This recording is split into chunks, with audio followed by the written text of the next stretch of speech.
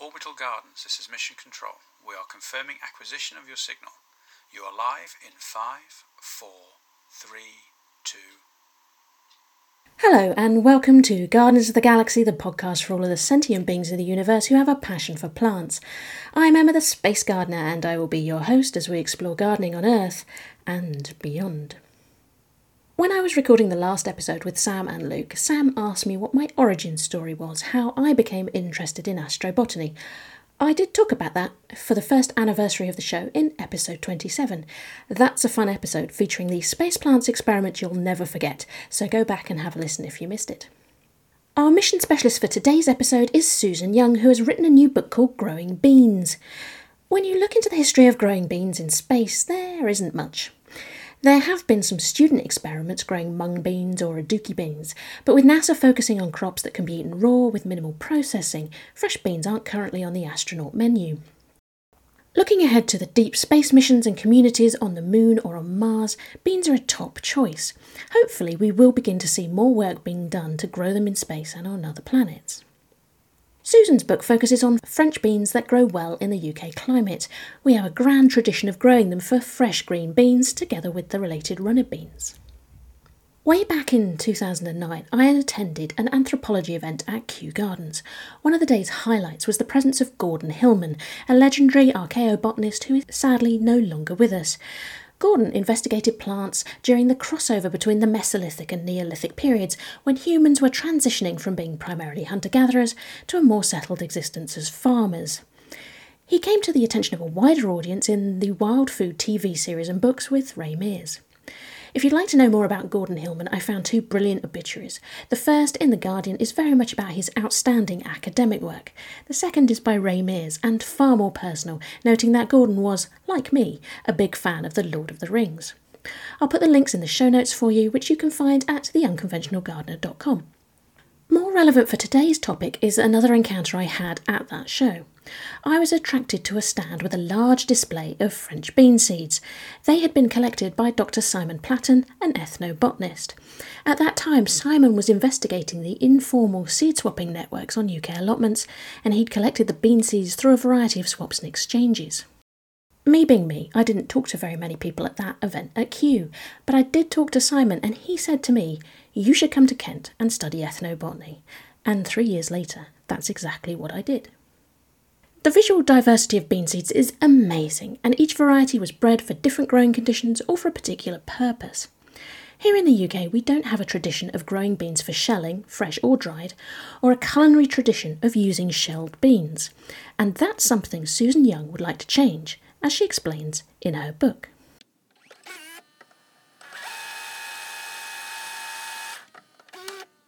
Hi Susan, it's great to meet you. Thank you for coming on the show today.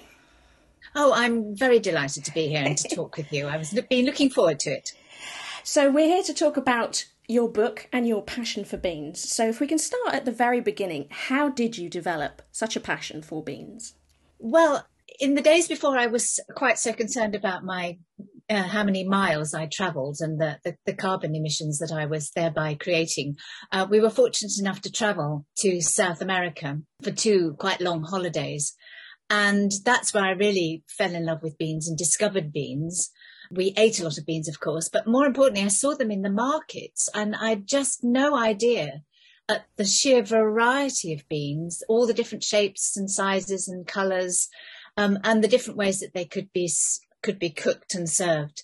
And that's what really opened my eyes. And I saw them growing in the fields. Like any gardener, I was always looking over the little fences into people's little growing plots to see how they were growing them and what was growing. And also they were growing often in fields with corn, as is traditional in South America. Yeah. So I became fascinated with beans, really. Brought some back in little paper bags, probably illegally through customs. Let's not talk about that. And then tried growing them. And I mean, they didn't all grow that successfully, and some of them were a bit strange, but 1 or 2 were really delicious, and I still grow them. There's a Mexican black bean, which I still grow.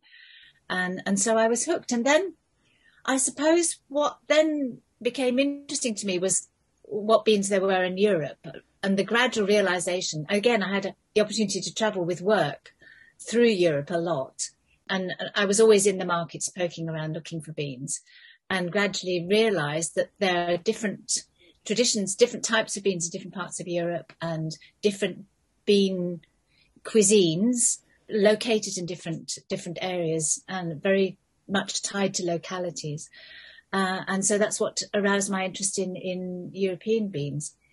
And when the idea of trying to find trial varieties and try them out more systematically in my own garden, when I had that idea, I decided I had to draw the line somewhere.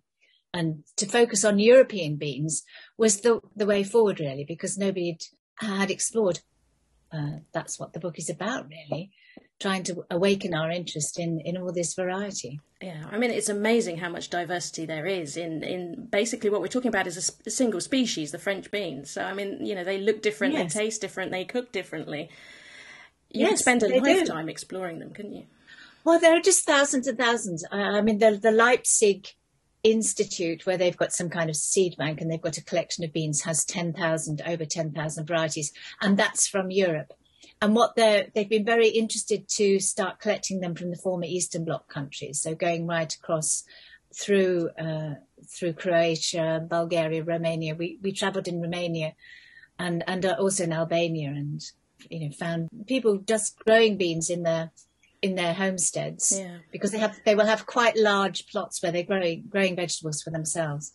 And I have to confess, I might have stolen a few from very tempting, isn't it? Well, I know they're growing there, and I thought, well, it was September and they were just ripening nicely on the vines. It was just, just a teeny weeny bit, yeah. Yes, just a little bit. And I had a whole row. I mean, how could they miss a pod or two? But it was, there are just so many different types, and different regions have focused on different types. So the Greeks, of course, have these very large white beans, and those are much more common in Eastern Europe than the kind of runner beans that we have. Oh, that's interesting. Yeah, I mean, there are two Phaseolus varieties. So there's Phaseolus vulgaris, which is the French bean, of course, and then there's the runner bean, Phaseolus coccineus. And coccineus is much less grown to be a shelling bean than vulgaris. But nevertheless, in Eastern Europe, they've developed these big white beans from Phaseolus coccineus, and the pods are just I don't know if you've grown them, but the pods, no. Greek beans. But the pods are just papery. You wouldn't want to eat them. They very quickly go papery. And they're little squat pods with about 4 huge beans in. But they grow ever so easily in our climate. And, of course, one of the things I discovered as I went thinking and looking and finding out more and more about beans is that in the more southerly European countries, they're having to find mountainous areas up in the hills and up in the valleys, up in the cool valleys to grow them in order to find the right climate. So we think of them growing in hot Mediterranean areas, and that's not the case. They're struggling to find cooler areas to grow the beans up in the mountains of Greece, say. But what the advantage they do have, of course, in southern Europe is those lovely long autumn, sunny, dry days that we don't have to ripen them. So that's the disadvantage that we have. We have to pick them or dry them or whatever. Yeah. Okay. So, I mean, we've talked a little bit here about how limited our use of beans in the UK is, and we tend to just if we grow beans, to grow them as green beans and not for what we're talking about here, which is dried beans, or even that intermediate stage where they're like peas for shelling. Yes. So, I mean, for you, what are the sort of main benefits of us expanding our horizons into these sort of more mature beans? Well, shall I talk about the health benefits or the planetary benefits? There are all these wonderful benefits. I mean, it's just a win-win, isn't it? Because they're very good for us. I mean, there's all sorts of, expanding information about how important it is for us to have fibre in our diets and to have that kind of carbohydrate that beans have that's very slow to digest. And then, of course, there's all the planetary benefits. They have a symbiotic relationship with bacteria in the soil that help them to just take nitrogen from the air and turn it into plant food. So it's a win-win. And it's one of the things that we need to be clear about, though, is the fact that you can grow the beans in a low nitrogen soil, and they don't need. They're very, very obliging, and they're very light on the soil, and they'll grow very happily in a quite, not a poor soil exactly, but they'll grow very happily in plain soil, let's say. They don't need a lot of feeding. And then they're converting all that nitrogen and into the beans itself. But if you wanted to leave the nitrogen back in the soil, you'd have to cut the beans when they're flowering, which of course is defeating the object of getting the crop from. So actually, they don't leave nitrogen back in the soil. Leguminous crops used for as green manures do, because you cut them at the flowering stage and leave them behind. But it's not true that beans are leaving nitrogen in the soil. They leave a tiny bit, and it's still worth leaving the roots behind. But it's a bit of a myth, a gardening myth, that they're making the soil nitrogen rich. Okay. So, I mean, from a gardening perspective, if we're used to growing beans for green beans, how hard is it to then transition to growing and harvesting them at a later stage? Is it tricky? It's not tricky at all. I mean, obviously, dwarf beans are going to be quicker than growing climbing beans. So if you want to be certain of getting a crop for drying, it's a good idea to grow dwarf beans. And some of the good varieties for growing as dwarf beans to dry are quite big plants. So they're taller. We're rather used to French beans being on these little compact plants, but some of the bulkier, bigger varieties of dwarf beans will then produce quite a big pod of beans. And they're worthwhile to grow because you can harvest them earlier, and you can also cut the whole thing off and hang it up to dry when the pods are ready. So that's one way to get around the kind of fact that they need a long period from sowing to harvesting. And also the other thing with dwarf beans is that the pods all tend to come to being ready at the same stage. I mean, you do need to still go around checking them. With climbing beans, there's going to be a longer period to when you can harvest them, and of course it all depends how early you've managed to start them and with what kind of autumn we have. It's really the damp that gets and then the beans go mouldy rather than the cold. So when the pods form and then the beans start to form quickly inside, and one thing to say is that the beans that have been bred to be shelling, so the more heritage varieties that have been bred to be shelling, the beans will form more quickly inside and fatten up, because our French beans that have been bred to be good as French beans have been deliberately bred so that the beans don't really form inside, and the bean stays as a green bean for much longer. So in other words, so the beans do start swelling up inside more quickly than you would imagine. And then obviously the pod is green with the fat beans inside. Then the pod starts to thin, and usually goes a rather sort of yellow, a pale colour. And from that stage on, you can start to pick them. So because we like to eat the beans fresh, which is a very, very good way of eating them, and I'm often picking the beans at that stage when the pods are just starting to thin. And so I go around the plants and pick whatever's ready and then bring it in and pod it. And if we're not eating them straight away, which is, we eat a lot when they're ripe, then you could just throw them in a bag in the freezer, which is wonderful. So you've got bags of fresh beans, and then you save yourself all the drying and soaking and cooking process. Then from that thin sort of yellowy pod stage, the pods will then go brown and much drier and paperier, and the beans are starting to dry on the plant. So in our climate, to be perfectly honest, we're lucky if they start getting to that stage. It all depends on how the autumn is, whether the days are dry and sunny. So then you either are cutting the dwarf plant up and hanging it up somewhere to carry on drying, or you're picking the beans off the climbing beans and putting them in baskets. So I do end up with a lot of baskets all around the place with different boxes, cardboard boxes with the beans spread out. And I'm a bit careless, but, if you just sort of toss them, turn them over and make sure they're drying nicely. And obviously to dry them thoroughly is very important. So I usually leave them for a week or two just in baskets and keep moving them around so that I'm sure they're drying. And then if I want to be absolutely certain, we've got a boiler that's just a little bit warm most of the time, I'll put them on the boiler in an airing cupboard or something, because they do have to be dry, absolutely bone dry. And if you take one bean and sort of press your thumbnail, if your fingernail into the bean, it's completely dry. If you can't make a mark on the bean, so it's important. And then there's a stage of podding them. So with me, I just sit and watch the telly and pod them because I find it a very satisfying, that lovely cracking feeling of opening the pods and shelling the beans and then storing them in jars. I don't worry too much about getting all the little tiny chaff out of it when at that stage, because as soon as you put them into a bowl of water to soak them, all the little tiny bits float to the surface and you just skim them off. So I don't worry about kind of going through what would be a sort of winnowing process or anything like that. But if there are a lot of bits in there, I find you could just blow them away or blow them away with a hairdryer or something. So, and then put them into airtight jars and store them. I think I've covered every stage of the process there. Can you think of anything I've left out? Sounds like it. Left out. No, it's just, and I don't know. I think I've loved jars of things that I'm storing. I always used to love bottling fruit and jam, and I like the store cupboard thing, these things stored away. It's just always a satisfying feeling.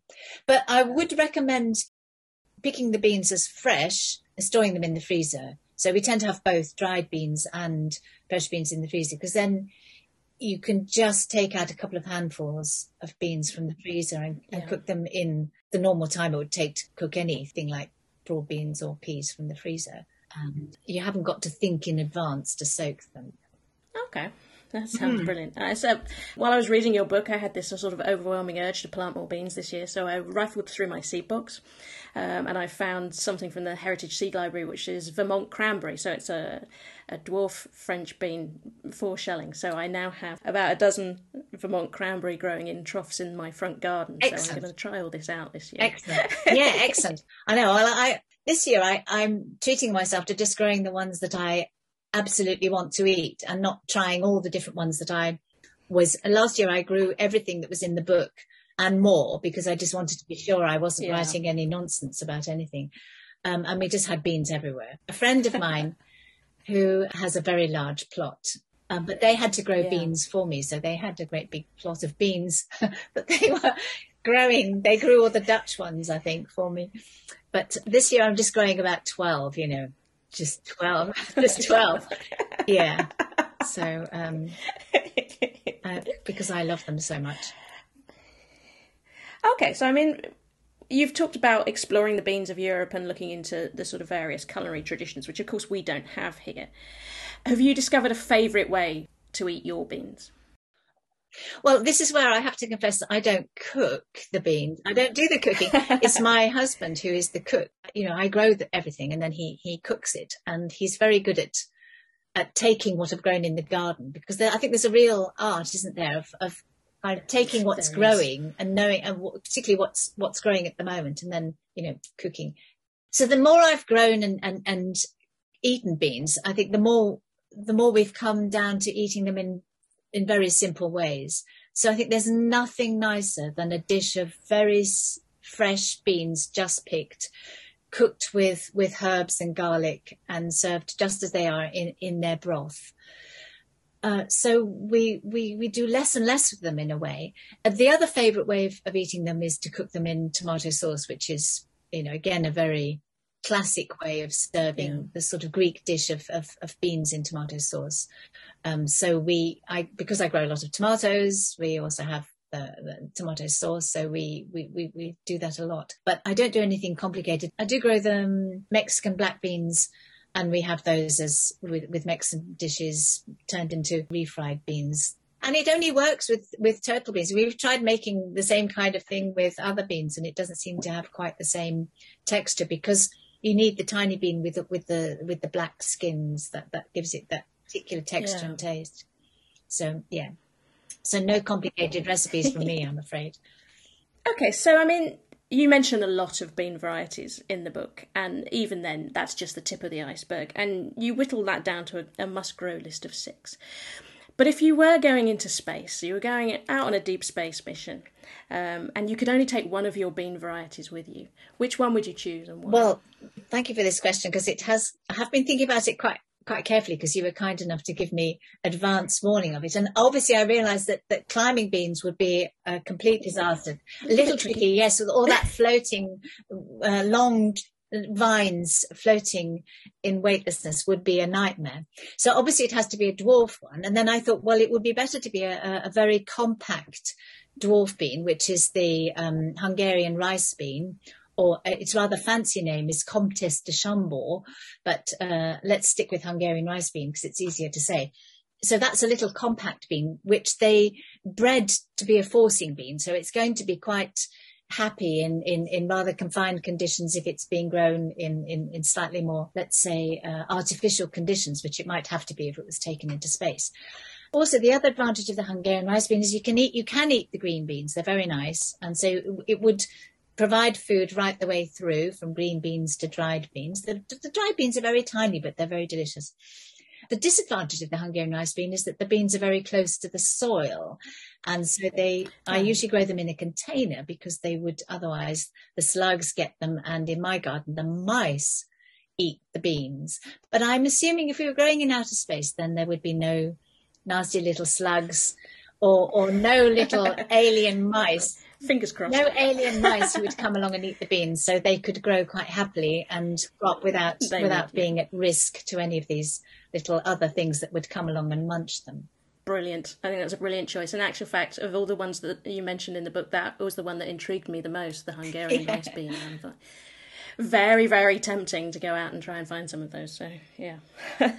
They're one of the more easily available ones because one of the snags with trying to choose the 6 that I would recommend was that I had to choose things that you could at least have some chance of obtaining because of the Brexit restrictions. Now we can't order from overseas, except there are ways around it. But we don't talk about this. Secret bean club. I know. Well, and making friends with small independent seed growers and things like that. Yes, having friends in the right places. Yes. So that's absolutely brilliant, Susan. Thank you for coming on the show today and telling us all about your fabulous beans. And I will put the details of your book in the show notes for everybody. But that's Growing Beans, A Diet for Healthy People and Planet. So thank you so much for being our guest today. Well, thank you for having me.